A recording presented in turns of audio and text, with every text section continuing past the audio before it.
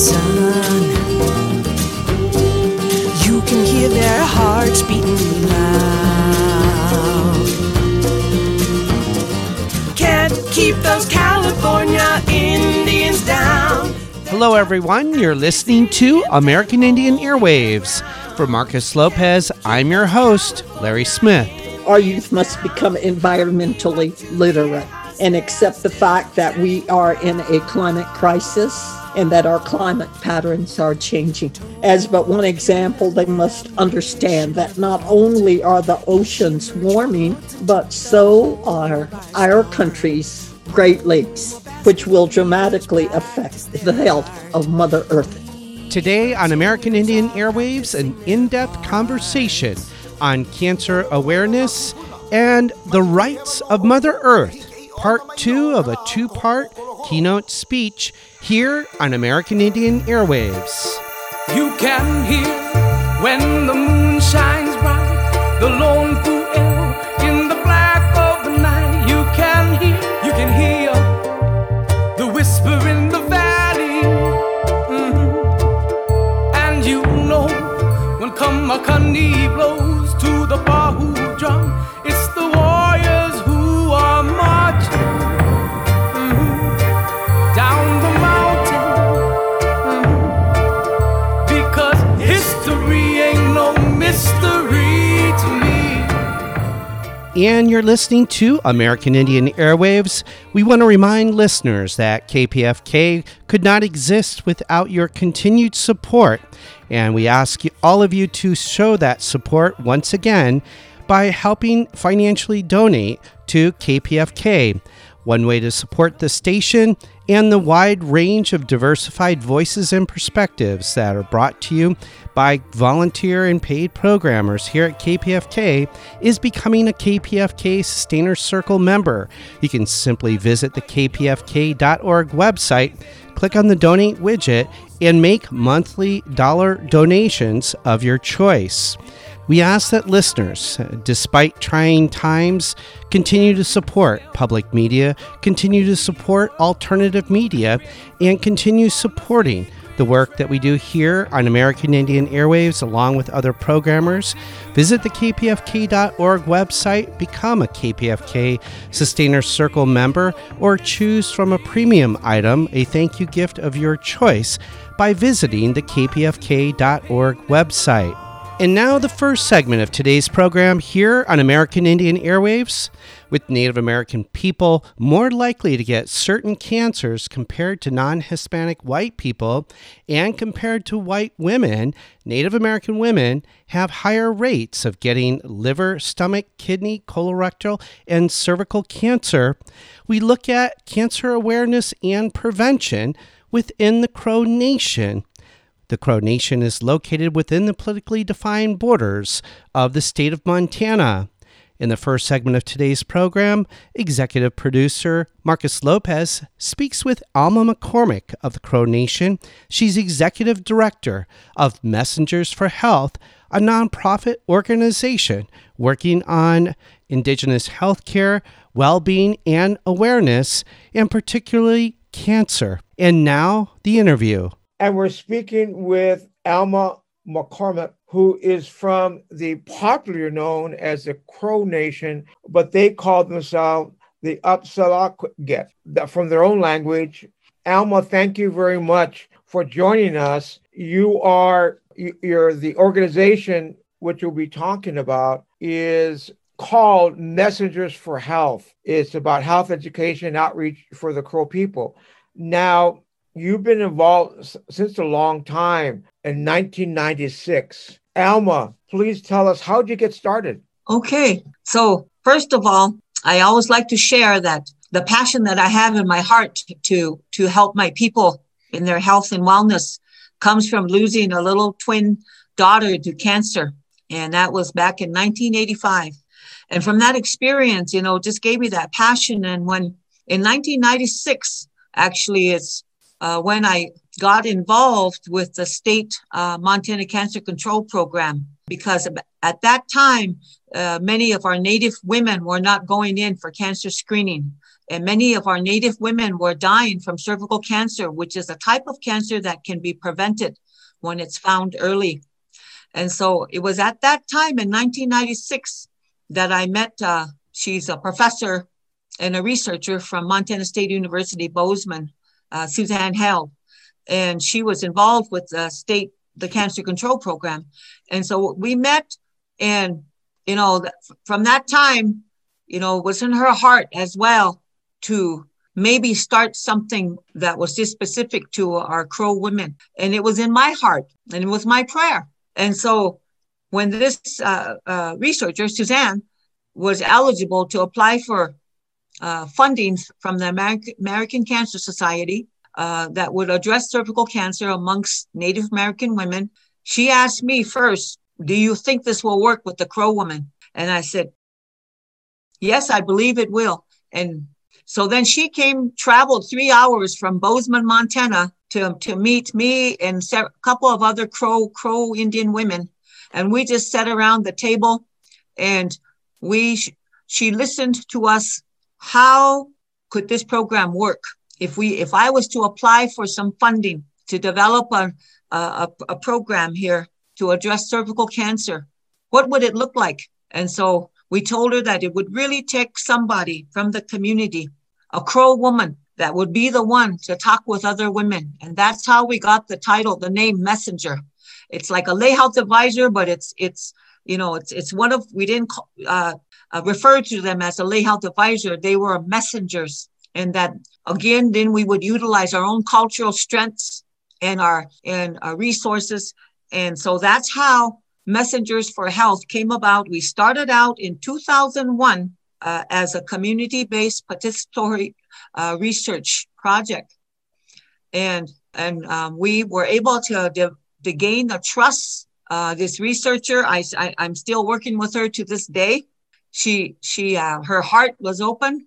We were able to work together equally, listening to the community's voice, and it showed it was effective. Crow women began going in, having the Pap test screening for cervical cancer. And it impacted the men folks as well. And the men folks were kind of wondering, hey, what about us? And so we knew that, when the funding was coming to a close, which I'll tell you, American Cancer Society funded us for 2 rounds of funding, 5-year rounds. So we're talking almost like 10 years of funding. And it allowed us that time to build the trust, because we had to overcome cultural taboos and, many things in order to make a breakthrough in cancer awareness in the Crow community. And so very thankful. But once, the funding was, as it was kind of coming towards, the last several years, we began some strategic planning that we want to continue the services. We need to reach out to the men as well. So what would be the best way to do this? And after consulting with people and getting some advice, and we decided becoming a nonprofit would be our best route. So in 2010, we became a 501c3 nonprofit. So it's pretty unique for a Native American project that was a research project and then to transition into a nonprofit. And becoming a nonprofit gives us that liberty, that ability to continue our services, expand it to more people, and then to address other health issues that are important to our community. Well, Alma, thank you so much. You've explained it very well. But tell the listeners, how many people are we talking about? How many women are they? What is the improvement before, let's say, before the organization, before the Messengers for Health? What's the difference? How your organization improved the Apsaloke people, the Crow Nation? How was it improved that? Why don't you just give us some statistics on that, please? Okay. So I'll tell you what there was a shift. Okay. There was a shift in the way women thought, just gaining a little bit of knowledge about why this exam, the Pap test exam, was important. So just once they received that knowledge, they started going in. And then it spread by word of mouth. And so to tell you the truth, it's that little bit of basic knowledge. And I can speak for the Crow women, but also even nationally, it just seemed like once women were just receiving that knowledge, more Native American women were going in. And thanks to the Montana Cancer Control Program, which pays for the Pap test and mammogram, when women don't have insurance or their insurance doesn't cover it and they're meet the income guideline levels, well, then they're covered. And so we were partnering with the state screening program as well. And so we began to see, more women gradually in the state of Montana. And for the Crow women, now what happened was, cultural taboos I had mentioned. In the Crow language, there's not really a word for cancer. And before the outreach, and even as a little girl growing up, I would overhear a conversation. I speak the Crow language. Many of us still speak our language. And I would hear them refer to it as Balenem Chavish. When I heard that phrase, I knew they were talking about cancer. And I knew that the person that they were talking about was going to die. And the interpretation of that is the dreadful, awful disease. That's how we described it. Our language is very descriptive. So we described cancer as Balenem Chavish. So that was, once someone was diagnosed with that was it. There was no hope. They were going to die. And these cancer people that were diagnosed, they didn't talk about it. They kind of withdrew. No one knew, maybe even just within the family. And then after the outreach, we noticed cancer survivors began sharing their story in public. And that was a breakthrough right there. And then in our language, the words we speak are sacred. We can speak something out and we can bring it upon ourselves. So we didn't want to say the word cancer. When we developed our first brochures, community members said, we don't want to see cancer on the front page of that brochure. In fact, we don't want to say it, because if we speak it out, we might bring it upon ourselves. But through the outreach, through the education, through just gaining knowledge, we were able to overcome that we can say this word and we're not going to bring it upon ourselves. And it's okay. We have to speak it out. So when we began, when the breakthrough came, pretty soon we could say it, we can speak it. And then we were in the Crow Fair celebration, our big annual powwow. We're in the parade, our program. On our float, we had a big banner that says Cancer Awareness in Indian Country. And that was it. We can do that. And so it went out to where we have to talk about it. We've got to share. This is too important. And then our cancer survivors, they got involved with our program. They were our messengers, some of them. They served on our advisory board, and then they began speaking their story in public and at events. And then our messengers, before they first went out in the community to educate other women, we had to have them do role playing, how to talk about this, to women, and how to get them to maybe get interested in going in and having an exam. And so, but once the word went out, once one Crow woman and a few Crow women went in, found out that this is important, I need to do this. I can see a woman doctor if I want to. It's not embarrassing. I have to do this. And that this is a cancer that I don't have to die from. Then they began spreading it. See, that's how our relational, how we care for one another, our close kinship, our clan system structure. If I receive something valuable, I want to share it with someone because I love and care for my family, my relatives. And it started going by word of mouth. And so pretty soon, when I'm like in public, me just walking in the parking lot, going into the grocery store, women were coming up to me saying, hey, I need for you to schedule me an appointment. How can I get scheduled? So see, it shifted to where we didn't even have to ask women. They started asking us and seeking us out. And that was the shift. And that's what awareness can do. And you're listening to Alma McCormick. She's Executive Director of Messengers for Health, speaking on cancer awareness and cancer prevention within the Crow Nation. You're listening to American Indian Airwaves. Now back to the interview. Alma, reminds me of, especially with dealing with Native nations and Native peoples, that you originally focused on culturally appropriate ways to do it. And like what you're explaining, that those cultural ways, that's only works for you. I mean, it works for your community. Maybe other communities do a little differently. I wanted to ask you, when on your, not only on your website, is the Bai Nalhe project? I'm probably pronouncing it wrong, but what is that project? Banila. And that in the Crow, that in the Crow language, that means go give advice. That was our second research intervention. We started that about a little over 5 years ago, funded by the National Institutes of Health. And again, that came about because, my research partner, she just wanted to do research with us again after the cancer awareness. Then she wanted to do more research with us. So she contacted me like she did the first time, I'd like to do research with you. And whatever your community wants, I'd like to come down and sit with the board and have some discussion. And so that's what we did.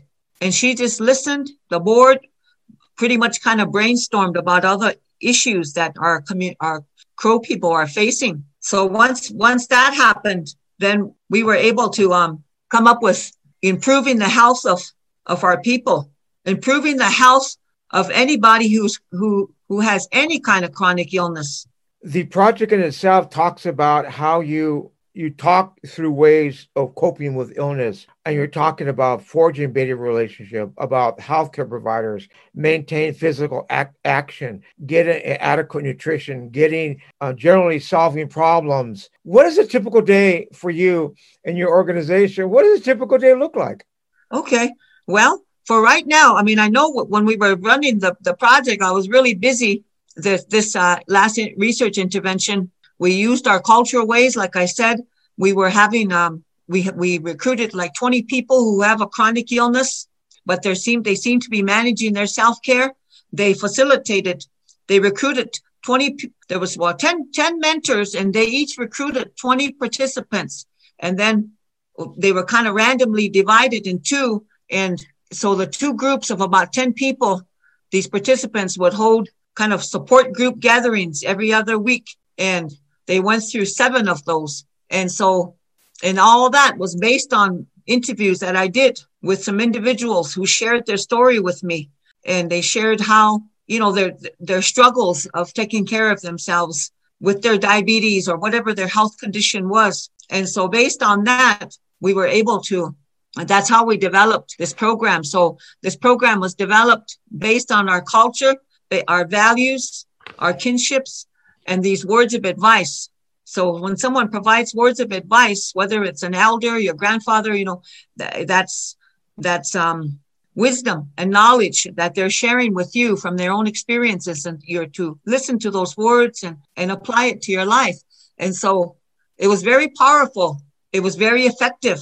The way we set up the intervention, it just brought people together in a kind of a sharing circle atmosphere, and people were looking at the various topics on, whether it's nutrition or, communicating better with their doctor.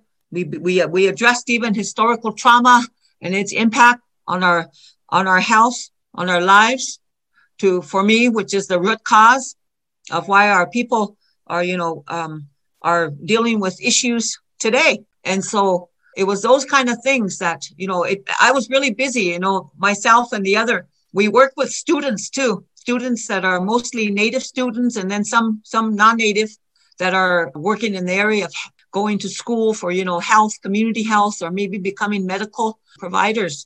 And so those students from Bozeman come down. And so we have a research team with our community members and the staff and students.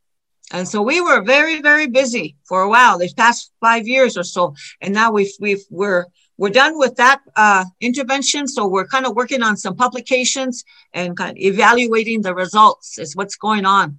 But I guess backing up here, we can talk about the pandemic. Mm-hmm. Now, when that hit last year in March and there was a shutdown, so for us, and that's one of the, to me, you know, the blessings. I cannot describe it in any other way.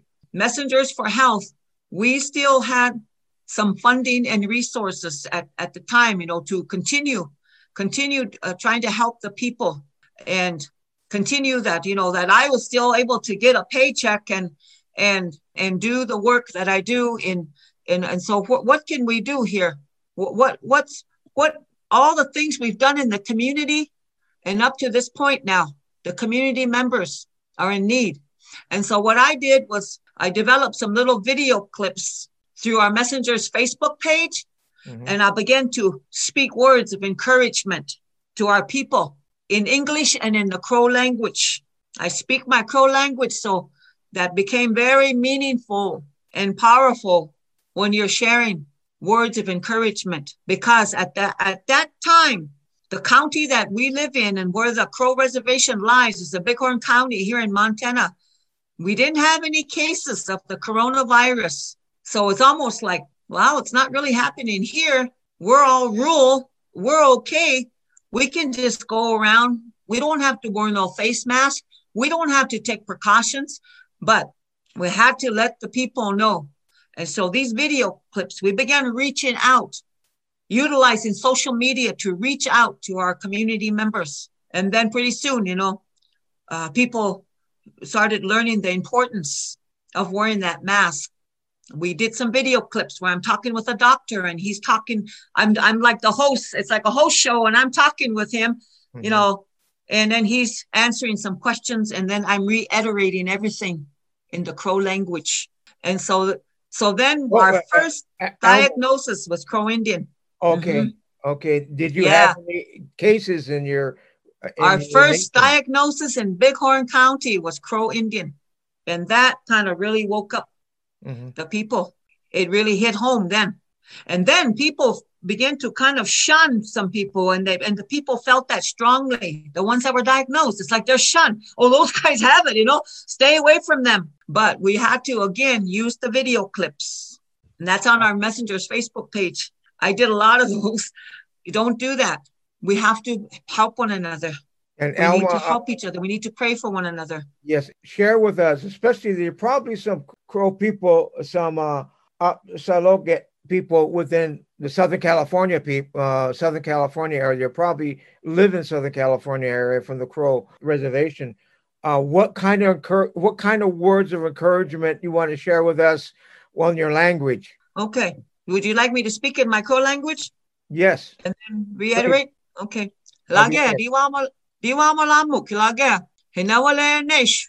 Hilage, bishissa wo gitchi mach. Saptik bale lachta kita. Hilage was chissawak. Nawa ba mole nikwo. Diwak. A malewana laush, diwak. Hilage, helenish balakpago, hamkua mali savuk. Chubakagwak, husala. Hilage, but chubakawakal, kalip kamait chigok palage. Merim.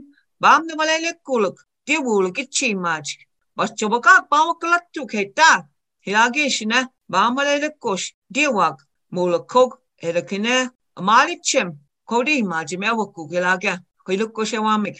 So, interpreting what I said, you know, here we are faced with this sickness. We don't really know for sure. Nobody really knows, you know, why it's come about. But even though we have strong spirituality, our faith, we still have to use wisdom. We need to follow the precautions, the guidelines that has been provided. And if one of you becomes sick, pray for one another, help one another. And we're going to see good to come out of this. And it goes back to our hearts, a change of our hearts, and good will come out of this. And that's what I shared. What a beautiful words of wisdom in your language and also from you. Your community must be very proud of you. And in fact, you Messengers for Health, and especially you, Alma McCormick, received the Robert Wood Johnson Foundation Award. And that was for health equity presented by the Community Campuses Partnership for Health. And that you received, and that I know your community is very proud of you. and also from the Messages for Health. Now, you talked about a little bit about COVID. You talked about the extreme differences of health in Montana between white people and American Indians. Talk about that for a second. Is there a large discrepancy? There was. And then it comes down to, again, just kind of who we are and what we believe. And to tell you the truth, I mean, people just kept thinking, the Crow people, they're not taking this seriously. And so it was,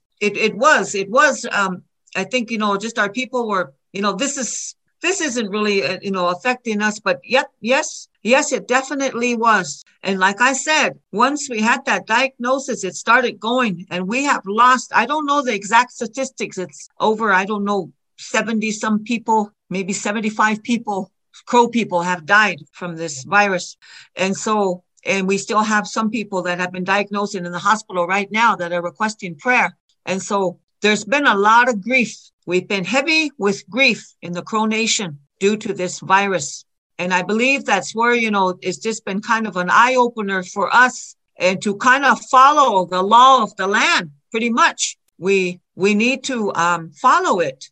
We can't be rebellious towards it. And so for me to see Crow people walking around in the grocery store with a face mask, that was kind of like, we have to do this. And we have, so there was just really, the difference there. And then when the vaccines started to come out, there was reluctancy. And I know one of the medical doctors, they wanted me to do a video clip right now to promote the vaccine, but I had to step back. I said, I need to find out more about this vaccine. There's been lots of misinformation, myths and whatnot going out through social media. And then even our people, wondering, hey, that's too soon. So at the same time, those people that really suffered from this virus, that were in the hospital and that came out, they were right first in line, standing there at the Indian Health Service to get their first shot.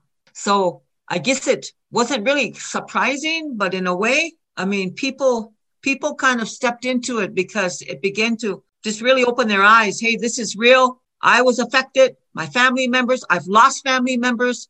I'm older now. I'm eligible. I need to get this. And so they're standing in line. And they put it out on Facebook. Somebody took a picture and I see all the Crow people standing in line to get their shot. And so what we did was we developed, working with some other partners from the Indian Health Service, and also from our local community health center here in Hardin, that we partner with right here. This is a little town of Hardin that's just right adjacent to the Crow Reservation. And there's lots of Crow people that live here. Anyway, we developed a brochure that has a picture of a elder Crow woman, getting the vaccine. And then we used our Crow colors, our designs, and just made it very simple and clear, and tried to kind of address some of the very questions and concerns that people were sharing with me. And I believe that was very helpful. When I was giving out gas cards to help people get to their medical appointments, I'm giving them the brochure as well. So it's kind of, again, it's just like with the cancer awareness, we were kind of naive and we weren't as knowledgeable as we should have been. So we step back from it. We don't want to talk about it. We don't want to deal with it. But once we began to gain some knowledge, we stepped into it and say, hey, I need to do this for myself. That's the same thing with this coronavirus, this pandemic right now. Hey, it's not going to bother me. I have faith in the Creator. He's going to protect me. But yes, I told him, yes, I'm a woman of strong faith myself, but we have to use wisdom. And I think that's the key message that I've shared with people. Yes, we have faith, but we have to use wisdom. We've got to take these precautions. We've got to do what we have to do and just stay close, stay in close, fellowship, even though social distancing, that was hard for us. We want to be together, but we've got to find ways. We've got to, over the phone, even virtually, we can reach out to our people, to our loved ones, and encourage them and pray with them and continue to share that love and concern that we have, especially during this time. And this is what I say, it's all about the heart. And that's what I've been sharing with my people. There's something going on here that's beyond what we see in the natural. There's a good work going on in our hearts. It's causing us to appreciate life. It's causing us to change our attitudes, and we're going to see good come out of this. Well, Alma, I met you through Strengthening the Circle, a Native nonprofit leadership program last week, and I was amazed on your work. I'm further amazed at of you and of your spirit and of your strength, and not only a good example of what you said in your webpage about how the women are the heart of the community. The women are the leadership, and you're an example of that, no doubt about it. And I want to share that in your words of what you were saying. Now, in ending, how about the future? What do you and you mentioned a little bit about it, but any last words as far as any hope for the future, not only for the Crow people, but yet for all our boys and girls, our Indian boys and girls out there? Any particular things that you would want to communicate to them in reference to what's going on, not only with pandemic, but the future here as we go ahead? Okay, I really foresee, and I have a vision of that, and I believe that's why we've been successful. You know, as I see the vision of good things happening, and not only right here in the Crow community, but for other Native nations as well. I see oppression kind of lifting off. I know there's oppression with our people, and there's things that we need to work on. And with even our tribal administration, it has been kind of in a little bit of turmoil lately, these past few years, where it seems like our leaders, our chairmen, you know, they've been struggling to just kind of get reorganized. But I strongly feel that once we begin to see that it's really within our hearts and the inner healing that we need, then we can really come together. I desire to see more of a unity amongst my people. Right now, one of the projects that we're working on is in the area of mental and emotional wellness, kind of the trauma-informed care, you might say. So healing and overcoming historical trauma through forgiveness. Forgiveness is powerful. And I believe that with our strengths and our cultural ways, the resiliency that we have as Native people, as Crow people right now, that we can utilize that. We've been doing that in this program, utilizing our own cultural strengths to help ourselves, to go in for cancer screening, to take better care of ourselves. Well, a lot of our people need that inner healing, and that's where we're headed right now too, is doing more work, working with individuals more one-on-one, so that we can begin to guide them on that path of inner healing, and that so that they can overcome, let go, not be bound down, that oppression will be lifted, and that we can go forward and see better things, see the Crow people come together and work collectively together instead of having the divisions that we've been seeing, that it will change. And that's my prayer. I guess I'm kind of sharing words of my prayer with you right now. Thank you so much. We're speaking to Alma McCormick, who started Messengers for Health, which is an organization based in Montana in the Crow Reservation. They've been going on since, well, before 2010, when you, like you said, you started your 501c3. How can people reach you? Well, we have our website, which I encourage people to go to, messengersforhealth.org.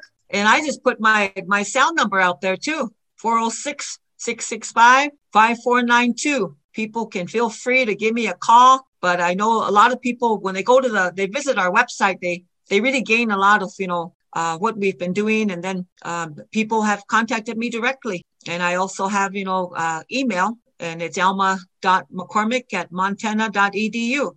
And so those are some of the avenues that people have used to make contact with me. Alma, thank you so much for sharing your wisdom and the knowledge that you have. And I know within the communities, Native communities, you are our present, you are our past, but you are our future. Thank you so much for sharing all that what you shared with the American Indian Airways and within the internet and with the Southern California community. Thank you so much. Thank you very much for having me. Aho. And that was Alma McCormick of the Crow Nation. She's executive director of the Messengers for Health nonprofit organization in the heart of the Crow Nation within the state of Montana. And if you appreciate the work that we do here on American Indian Airwaves, along with other KPFK volunteer programmers, we ask that you continue to support the station by becoming a KPFK Sustainer Circle member by visiting the kpfk.org website and clicking on the donate widget and making monthly dollar denominations of your choice. You're listening to American Indian Airwaves, and with May 5th of every year signifying Missing and Murdered Indigenous Women and Girls Awareness Day, this is Tracy Lee Nelson, the song Kahija, here on American Indian Airwaves. I will never give up on you. Somebody took away Khadijah. Somebody tore my heart apart.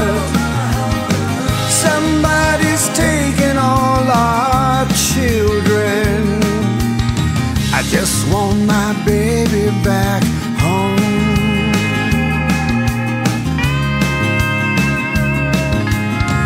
Photos and memories rain an ocean of tears. I can't stop this screaming, my life is unclear. I still hear her voice and her laughter is so clear. I pray she is safe, I pray she is near. When I'll search the world, I will find you soon. Just know that I will never give up on you. Somebody took away Khadijah. Somebody tore my heart apart. Somebody's taken all our children. I just want my baby back home.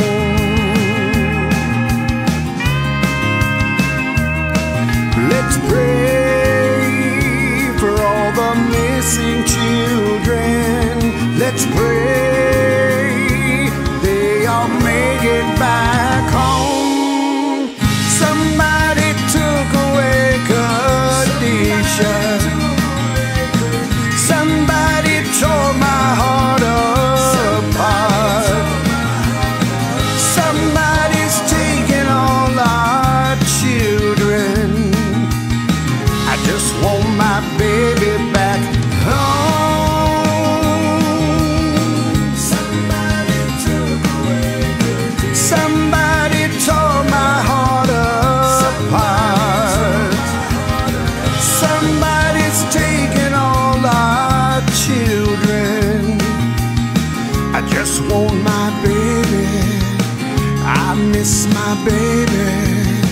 I just want my baby back home. The song Kahija by Tracy Lee Nelson here on American Indian Airwaves. We want to remind listeners that KPFK is currently in fund drive mode, and we appreciate your past and continued support in supporting alternative public media.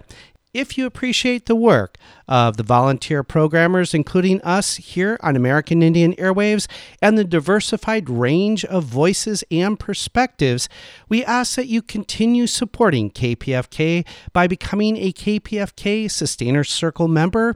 You can simply visit the kpfk.org website, click on the donate widget, and choose to make monthly donations in a dollar amount of your choice. And we appreciate listener support of American Indian Airwaves and volunteer programmers here on KPFK. We ask that you continue to reciprocate the reciprocity by supporting the station here at kpfk.org and becoming a KPFK Sustainer Circle member by visiting the kpfk.org website, clicking on the donate widget, and choosing to donate of a dollar denomination of your choice on a monthly basis. And now in the second part of today's program here on American Indian Airwaves, we return back to Dr. Henrietta Mann from the Cheyenne Nation. She is an elder, activist, scholar, founder of the Cheyenne and Arapaho Tribal College, endowed chair in Native American Studies at Montana State University, and is current board chair of the Board of Directors for the Seventh Generation Fund for Indigenous Peoples. She was a keynote speaker this past April 19th of 2021 at the Strengthening the Circle, a Native nonprofit leadership program which focused on the rights of Mother Earth. And now part 2 of a 2-part keynote speech on the rights of Mother Earth by Dr. Henrietta Mann. There was a delicate order to life, and indigenous philosophers and scientists transmitted this traditional ecological knowledge to their nation's people. That knowledge was passed from generation to generation. It still is, but we have become a minority in this great, beautiful, sacred land that we were first to love as Chama Wutstanil. Throughout time, life has changed. More so in the 500 plus years, we've seen dramatic change. Today, April 19th, 2021, we have but a short time in which to restore the earth to balance and institute solutions to the crisis of climate change. This year's theme for Earth Day is Restore Our Earth. Restore Our Earth, a very realistic worldwide declaration, because our earth has a right to be restored. Not only must we focus on restoration, but we must, as I mentioned in the video, become climate warriors, climate protectors, and defend the rights of Mother Earth as first woman. Restoration is one of the fundamental rights of Mother Earth. Today, there is an intensification of a rights of nature movement, which acknowledges the basic right of everything that exists in this natural world, from a microcosmic organism to the vast bodies of water that make up 3/4 of Earth's surface. 5 oceans and others, but mainly the Pacific, the Atlantic, the Indian, the Arctic, and the Antarctic or Southern Oceans. 5 major oceans. We know as indigenous people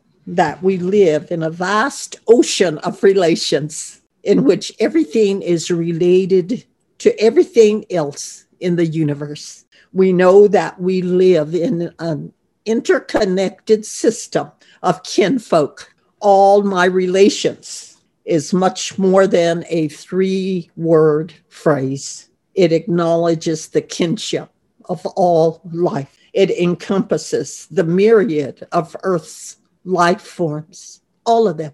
It includes the humans of 4 colors, the white, the red, the yellow, and the black. It encompasses all the plants, all of the animals, all the birds, all the volcanoes and the mountains, all the bodies of water, on and on. It encompasses the sun, the moon, and stars. We live in a vast interconnected system of relations, of kinfolk. Stated another way, the world community acknowledges a kin relationship among all of the bountiful, different peoples of our incomparably abundant Mother Earth. She has so many children, so many different children. All things are her, and we are her. Traditional ecological knowledge describes worldviews that honored, loved, respected, and accorded everything in the universe an equal place in the sacred earth circle of life. Our grandparents taught us that. They acknowledged that. We know, because we have that phrase, all my relations. As our kinspeople, the Lakota, say, in our language, we say, Niddaat na wahastat, all my relations. And in this view, nothing or no one is superior to or inferior to any life form of earth. Just as humans, earth and all our relatives of earth have a right to life, protection, and freedom from destruction, pollution, infection, and exploitation. And you're listening to American Indian Airwaves. We're listening to part 2 of a 2-part keynote speech by Dr. Henrietta Mann from the Southern Cheyenne Nation. She's a longtime elder activist scholar and founder of the Cheyenne and Arapaho Tribal College, and is professor emeritus at Montana State University, and is a current board chair of the Board of Directors for the 7th Generation Fund for Indigenous Peoples.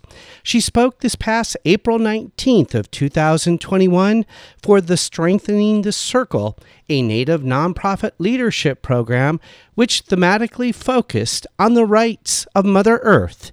And now back to Dr. Henrietta Mann on part 2 of the rights of Mother Earth. Indigenous thinking has always emphasized the right of all life forms to exist as co-equal and equally divine partners on Earth. In September of 2008, Ecuador, where one of our board members resides and is his home, Dr. Luis Marcos, but his country, Ecuador, in 2008, became the first country to officially adopt the rights of nature in its constitution. The constitutional article acknowledges that, like humans, nature has inalienable rights and has the right to exist, persist, maintain, and regenerate its vital cycles. And with this constitutional mandate, nature is no longer considered to be property, but has the status of a legal person and is subject to environmental protection. Others include New Zealand, Aotearoa, which has granted its river, the Wanganui River, and accused me, Morning Star, for not saying that correctly. But that river has the legal rights of a human being. The Maori say, I am the river, and the river is me. In much the same way that Cheyennes say, I am earth, and earth is me. Colombia has provided legal rights of personhood to the Atrato River. All of the rivers in Bangladesh have been granted personhood. In 2006, Tamaqua Borough in Pennsylvania passed a rights of nature ordinance over the area's ecosystems, which were degraded by sewage sludge on their farmlands. And in so doing, this borough became the first community in the United States and in the world to extend the rights of nature over its area's ecosystems. And in 2015, the Ho-Chunk Nation of Wisconsin, the people of the Sacred Voice, became the first indigenous nation to amend its constitution to include the rights of nature. They say they have always respected the earth and are just one part of nature, not the center.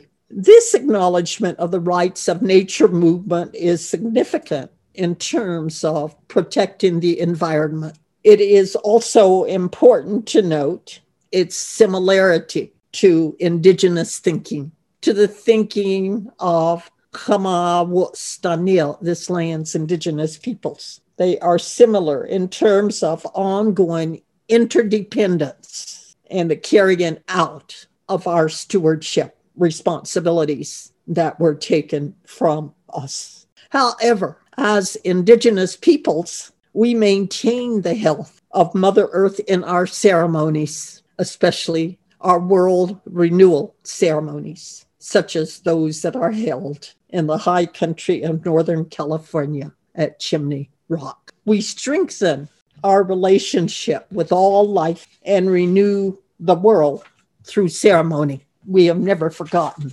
that edict, our ceremonies through which we renew the world. And such ceremonies take place at specific sacred sites or in specially constructed structures where prayers, songs, dancing, and sacrifice take place. For we know that earth is our altar. Earth is the altar and the place from where we send out our prayers to the great directions. We participate in ceremony because of our love for family and our great love we have for our first mother, our spiritual mother, the earth. It is our sacred way of keeping Mother Earth alive and maintaining our stewardship responsibilities. We must teach the younger generations our ceremonies so they too can maintain the age-old ways of safekeeping this earth, a trust given to our ancestors at creation. I was looking at some earth facts, planet Earth, and they say they're in response to the question, how old is the earth? The scientists respond that it's about 5 billion, with a B, 5 billion years old. Think how long we have carried this mandate of stewardship for earth as Indigenous peoples of this land. Those responsibilities given at creation so long ago.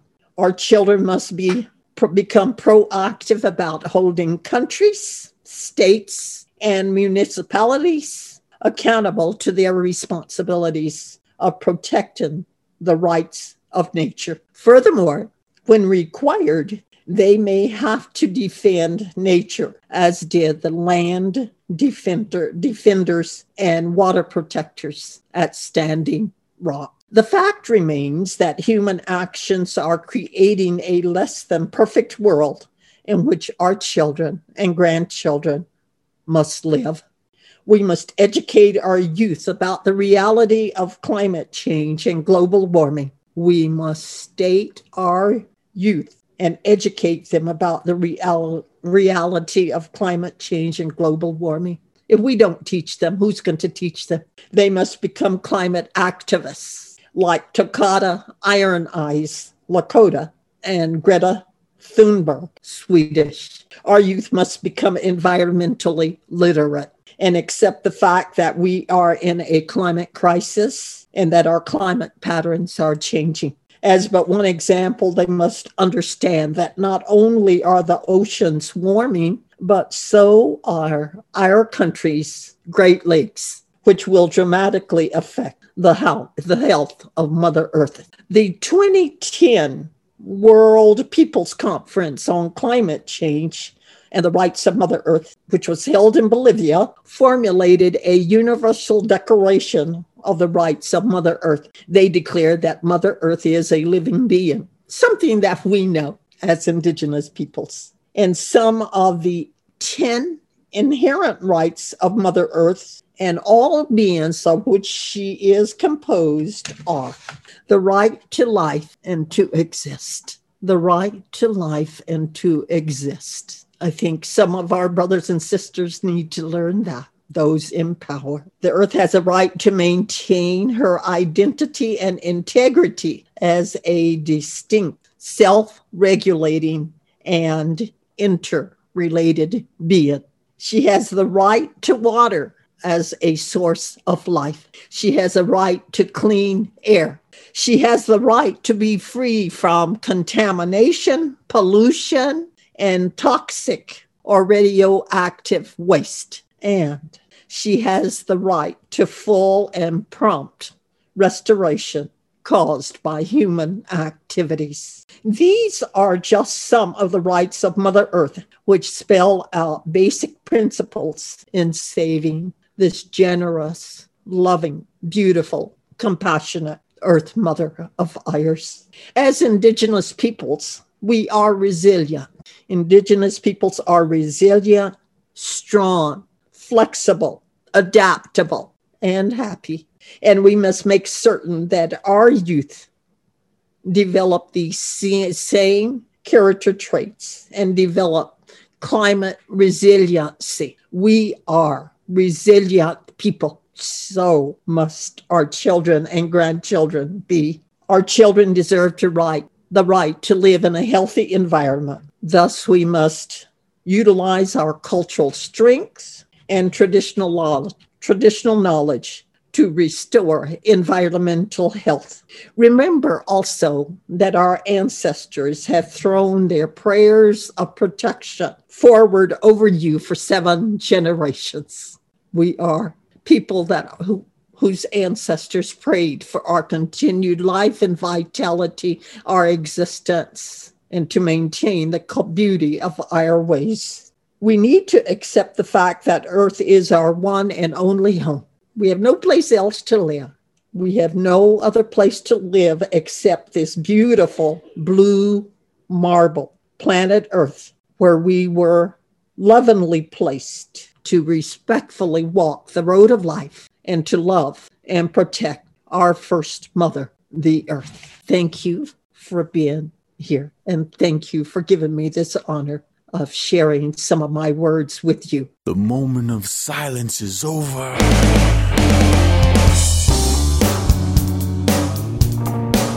And that was Dr. Henrietta Mann from the Cheyenne Nation. She's elder activist, scholar, and founder of the Cheyenne and Arapaho Tribal College, endowed chair in Native American Studies at Montana State University, and is a current board chair of the board of directors for the 7th Generation Fund for Indigenous Peoples. She was speaking on the rights of Mother Earth, a keynote speech from this past April 19th at the Strengthening the Circle, a Native nonprofit leadership program which focused on the rights of Mother Earth. And that concludes our show for today here on American Indian Airwaves. A special thank you to our guests for the entire hour, Alma McCormick and Dr. Henrietta Mann. A special thank you to our musical guest, Aragon Star, Koopa Aina, Tracy Lee Nelson, and the band Blackfire. We ask listeners to support KPFK by visiting the kpfk.org website and becoming a KPFK Sustainer Circle member by making monthly dollar donations of your choice. American Indian Airwaves is mixed and mastered in the studio of Burnt Swamp Studio in Signal Hill, California. For Marcus Lopez, I've been your host for the hour, Larry Smith. Until next time.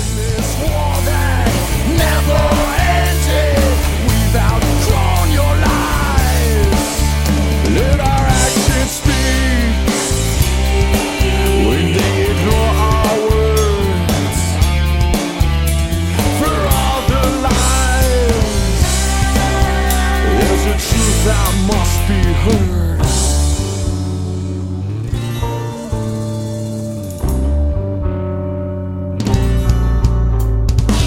After all the lies and the empty promises, we take a stand on the land that you tried to bury us. For all the pain and all the suffering, we take a stand. We take a stand. We sleep caged against our fears. Try not to become what we've endured, wearing our souls on a thread. The moment of silence is over.